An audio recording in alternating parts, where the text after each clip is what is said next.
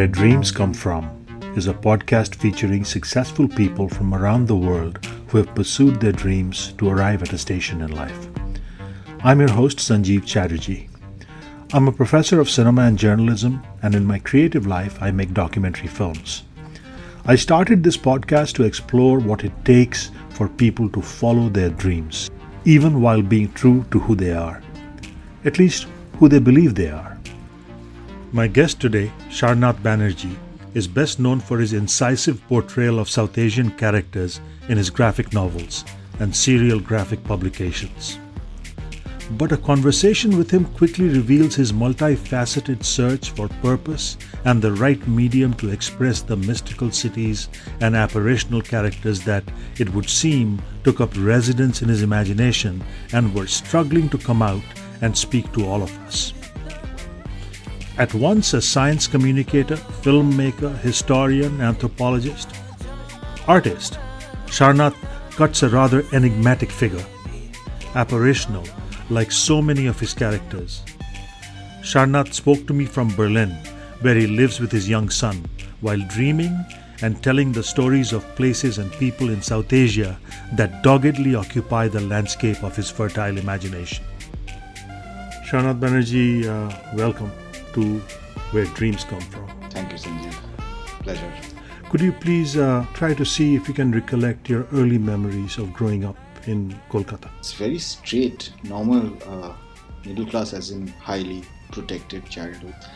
No big ups and downs, just like one long, uneventful childhood in a very exciting city. Of course, that city was resplendent with all sorts of things that bring a lot of joy, museums and zoos, and a lot of my childhood was spent also in Delhi, this Kidwanagar neighborhood. Lots of cousins. Yeah, extremely mediocre and beautifully dull childhood. Would you say that you are one of those Indians who actually was able to take advantage of the experience of a joint family? I think my father's was the first in his generation. He and his brothers started embracing a nuclear family sensibilities. However, the roots were very strong, so lots of cousins would come by. All the cousins would gather in Delhi at the small 3-bedroom government house in Kidwanagar. Would become the size of Australia. I don't know how that happened. One bed would become the size of a Victorian memorial, where parallelly 5 or 6 events are happening all at the same time. It's like a Edo period Japanese tea house drawing, where simultaneously everything is happening all at the same time. Somebody's reading Tintin, somebody's eating pan, somebody's discussing the new sister-in-law who's walked in and she's left-handed and perhaps actually influenced by the devil. That's sort of that whole landscape got expanded. It was a very collapsible landscape. But, I come from a long line of so-called safe hands. Everyone worked as administrators. So when I tell my son that expectations are generally low, so you can relax. So, a very ordinary, normal, highly protected, comfortable lifestyle generally, but nothing to sort of, nothing dramatic ever happened. In this safe hands, one could interpret it as risk averse. I like that word, risk averse. It's like sort of these new words that are thrown into our vocabulary, kind of make it gentler. Of course, there was a sense of people who were not risk averse, such as family members who had migrated to America, for example, and where adventure happens, because people, migrants would also kind of mythologize and also therefore justify their migration, that, people are so honest in America that, you keep your money back, you come back after 1 week, the money back is right, exactly right there, which I kind of actually believe also about America, because I lost my mobile phone once in a parking lot in Austin and I found it and I was thinking of these stories. So the idea of risk averse, meaning we heard of like these gallivanting members of the family who traveled here and there and kind of made a life elsewhere. But for us, it was just Calcutta. I mean, mind you, a very cosmopolitan Calcutta. There was Parsis, there were Jews, there were Anglo-Indians. So, I grew up in a Calcutta where you hardly ever actually had to speak any Bengali to get by, which of course I am, and dream in that language. But it was a very cosmopolitan Calcutta. I don't know how it is now. I'm curious to know, as you look back, what are the remnants of those influences in you today? Well, it definitely is an encyclopedia of characters that I've grown up with, from eccentric uncles who kind of constantly came up with business ideas which failed, or sellers of ointments, the particular kind of eczema that happens from traveling in a particular kind of tram line. As a Calcutta boy, you would know that theoretically we've scaled K2 Mount Godwin. We have played tennis with Yannick Noah. We have danced with Isadora Duncan. In our head, we've pretty much done everything. And childhood, I remember with all these sort of minor obsessions of theoretically going through the absolute end of my interest and then coming back, and but not having the resources to actually go fully into river rafting or any of these adventures. All these sort of become like a mess of characters inside my head, like literally like a rupture of like coming out like pus. And also Calcutta was like full of spectral being a colonial city, like that whole Belvedere place where Philip Francis and Warren Hastings had their duel, and many years later Victorian Albert trying to find out these dueling pistols while writing a book on 18th century Calcutta. All this sort of, created just such a rich landscape. I mean, when I read some of these sort of South American writers like Savage Detective Bolaño or Boys from Argentina, these sort of, these great old cities where everything sort of rubs shoulders, different people, different time, spaces, stuff like that. And all that is definitely the encyclopedia or the dictionary that I continuously turn again and again to get my ideas and thoughts. As you were speaking, I couldn't help but think that the characterization of what seemed to me at the beginning this delusion of grandeur in people's lives that can easily destroy lives too, versus the same experience transforming it into something like magic realism. Surreal is a word which I'm more comfortable with, because not necessarily everything kind of for me turns into magic realism, but there's definitely a surrealistic aspect of like trying to understand this sort of delusion of grandeur of 18th century Calcutta and all its eccentricities, the excesses of one zamindar who likes the sound of breaking glasses, and he realizes the more expensive the glass, the better it sounds when it breaks. So he started importing glasses from Belgium, from wherever they make glasses, and then he would have his piton gari run over those glasses, so you just could enjoy the beautiful, immaculate sound of breaking glasses. Or the two feuding zamindars, one had a hansom with one horse, the other one had a brougham. He got two horses as competition. Then the first one went and got three horses, and then realized it's ridiculous to have a small brougham being driven by four horses. So he decided that he's going to finish this competition. In 18th century Calcutta, there was a zebra-driven horse carriage running on the streets of Calcutta. So, it's just this delusion of grandeur created kind of these eccentricity, and that is what makes that city never for me a sterile landscape. I mean, I've been living in the West for so long, but I just still haven't somehow got used to the sterility of being here. All these so-called big, touted to be like the big amazing cities of the world, for me are like just sterile landscapes. Sorry. As a young boy, how did you manage your mind being inhabited by these apparitions?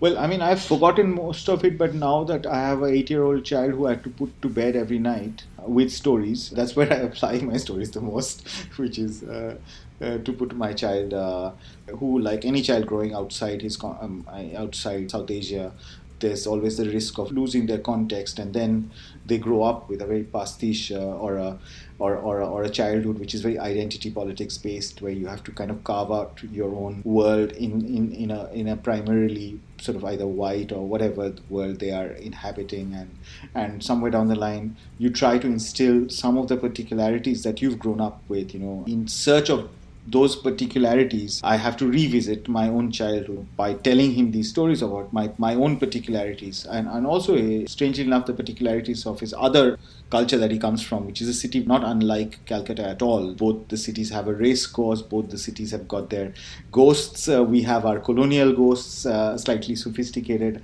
and the other city has its jinns. We have our Kalboishaki, the dark rain-bearing clouds that are coming up. They have the Quetta wind that comes and sweeps through the city of Karachi. So I try to incorporate both these worlds into my son's mind. I do fantasize that he's going to end up spending a lot of time in Calcutta and in Karachi, which he does often. So in the process of doing that, I relive some of these stories, not just through my books, but just orally telling him these stories, to stand up to the sort of tide of Western or European modernity being thrown in your direction, that you are, at the end of the day, you are a post-colonial human being. I don't wake up in Calcutta or Delhi. No one in Calcutta and Delhi wakes up feeling post-colonial.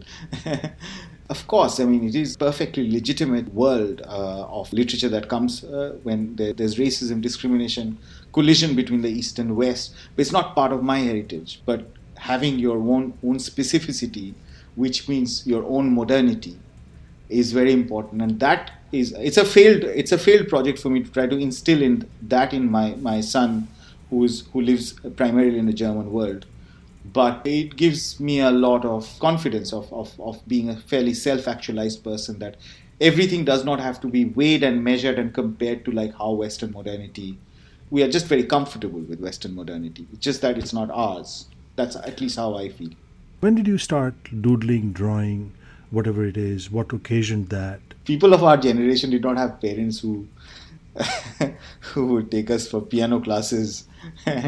Mother thing to do in Calcutta is to take your child to Academy Fine Arts, and Lady Ranu Mukherjee was that time the head, an extremely amazingly beautiful and dignified woman, very kind and very nice, but told my mother that your son does not really actually have any real talent in drawing. Perhaps tabla might be one thing he could try out. And then later on, when I was studying biochemistry, I had a lot of these biochemical pathways, and also protein folding, and how like gene and protein were made, and everything was like a little story, like a little soap opera built around the Calvin cycle or the photosynthetic cycle, or how amino acids are made. So many like years of like drawing more as a kind of communication, because I couldn't really draw very well. I still don't really draw very well. I'm mediocre, but I can kind of get my thing out. And you're studying science. Is that something you were really interested in, or is that a direction that was prompted?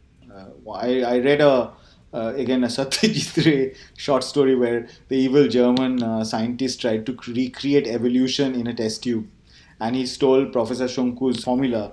And when you saw the whole primordial soup producing salamander, which became like apes, and then eventually the man that was created was Shonku himself. I was very besotted by that story, and this German scientist was a biochemist, Otto or something. And then I read the life and works of Severo Ochoa, the Spanish biochemist, and P.B. Medawar, and things that I did not understand, but I was just like kind of got into the whole glamour of biochemistry, and I single-mindedly wanted to study biochemistry and eventually become a biochemist. I like the ring to it. And then, of course, as and when I progressed in that world, I realized that I'm not cut out to be a researcher. I can't spend my entire life studying one protein. That's when I decided that I'm going to bail out of my master's and study something else. which is what I And did. what did you study and where? Well, I went to England and I studied basically visual anthropology. I studied history of image, and it was a half practice how I did an MA from Goldsmiths College. What was the first expression of that particular kind of a plot point in your story of saying that, okay, I'm going to be a scientist, and then realizing that you're better off being a science storyteller? I wish there was like a one significant event that did the turnaround, but I would probably think that must have been some series of events. I joined television and I did my first big documentary on Bhopal gas tragedy 12 years after the tragedy, where I saw the whole story through the point of view of the man who had done all the autopsies the night of the Bhopal gas tragedy, Dr. Satpathy, and realizing the power of sort of spinning text and image, to kind of create like something. I was not a very good filmmaker, so I just realized that I needed to kind of figure out my own way of telling stories, and for a long time I was trying to figure out what would be the best way. I did music videos also, by the way. I did advertisement, a whole slew of things before I arrived at the idea of like going right back to where I started, which is drawing. And you also worked in advertising in England. And that's where the project about Losers came about. I always fancied the idea of having an advertising agency that is going to advertise out of fashion ideas and out of circulation celebrities, out of circulation political movements.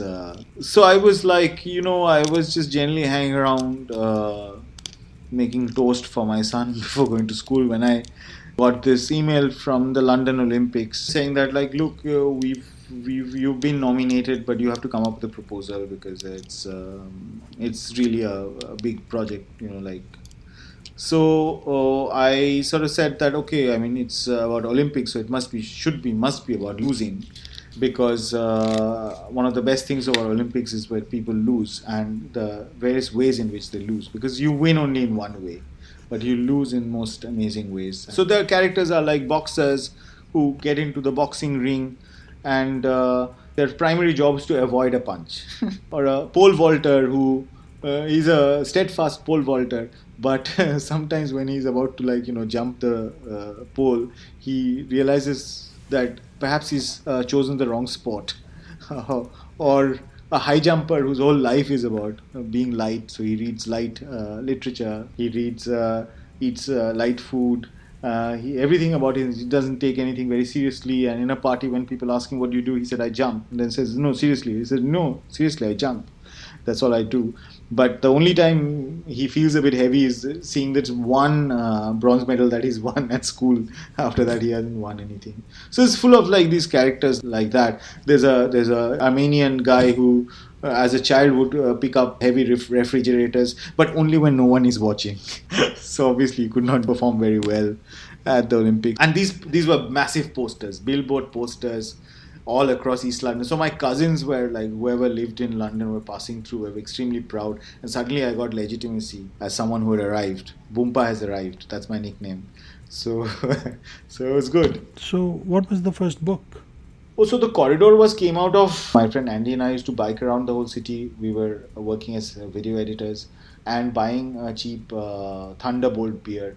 And then coming back to the city and looking for a place where there's some light, where we could sit and have a drink. But the only place where there was light was the emergency room outside Safdarjung Hospital. So we sat there and drank beer. And also, I remember Delhi as this sort of mystical city, mysterious mystical city, where suddenly in a farmhouse party, Murari walks in. And then you have a long conversation with Murari and say that, Murari, I haven't seen you for a long time. He said, yeah, I've been away for a while. And then you come to the host and said, look, I guess who I met just now coming straight from the fog. He said, you met Murari? And he said, yeah, Murari's been dead for 5 years, but he just has so much FOMO that he can't even miss a Delhi party. So, Delhi for me was a magical city. I met all the important women in my life in Delhi, most of them. Not all. including my ex-wife. The eros, the desire that in that city is just phenomenal, and it's of course also the city where I came of age. So I just wanted to celebrate it somehow, and I was desperately looking for a language to celebrate it, and a character. It's a multi-plot based around a second-hand bookshop in Connaught Place, run by a guy who seems to have some uncanny ability to know what people want to read, which direction of life they want to go to. He was effectively a life Sherpa. Also, I got a MacArthur Fellowship by that time, and I was researching aphrodisiacs.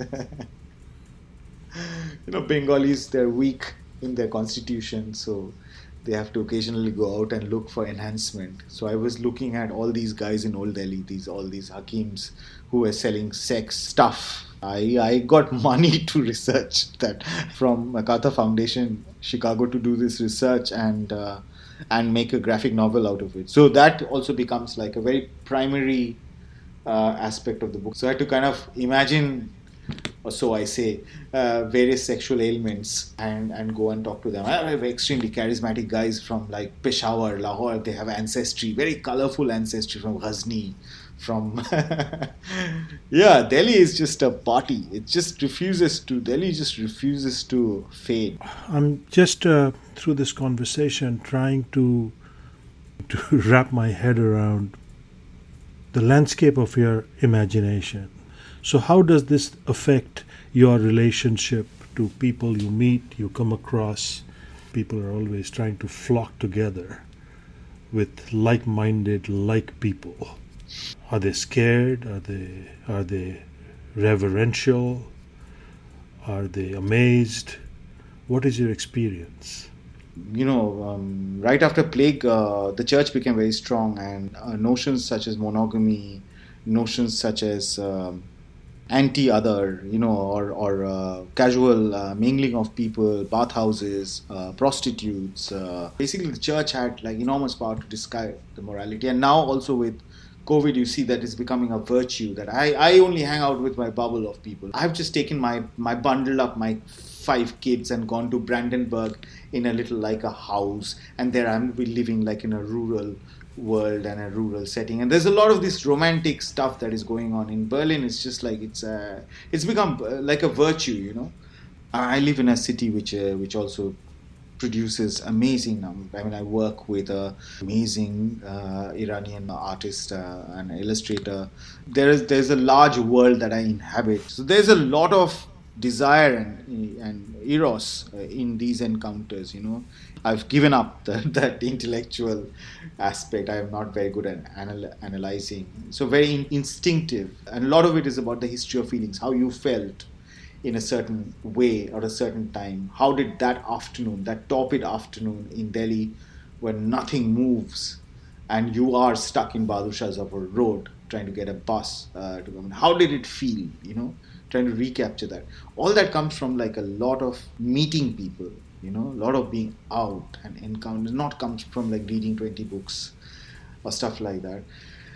My heart breaks that my child is growing up in this world where they are stuck in this situation, Zoom calls and classrooms. And it's great for people who live in their little like Thomas Hardy life and write about pastorality and like inward philosophical stuff. But I'm a street level writer. Everything happens. I cannibalize people that I meet. I eat them up and then I write them down. And it's going to be a crisis. It's there. It's already started affecting mental health, and I don't know where we are going to go with this. Sharnath Banerjee, thank you very much for taking this hour to speak with me. Thank you, Sanjeev. It was, essentially I said things that I haven't said before, which is good. Thank you. Sharnath Banerjee is among those to whom their dream came early. However, the path to it was circuitous. It is clear from this conversation that his self-evaluation of mediocre skills in every field he tried, even the one he chose, drawing, did not stand in the way of his dream to share the stories in his head with the world. Maybe this is what we would call resilience. For Media for Change, I'm Sanjeev Chatterjee.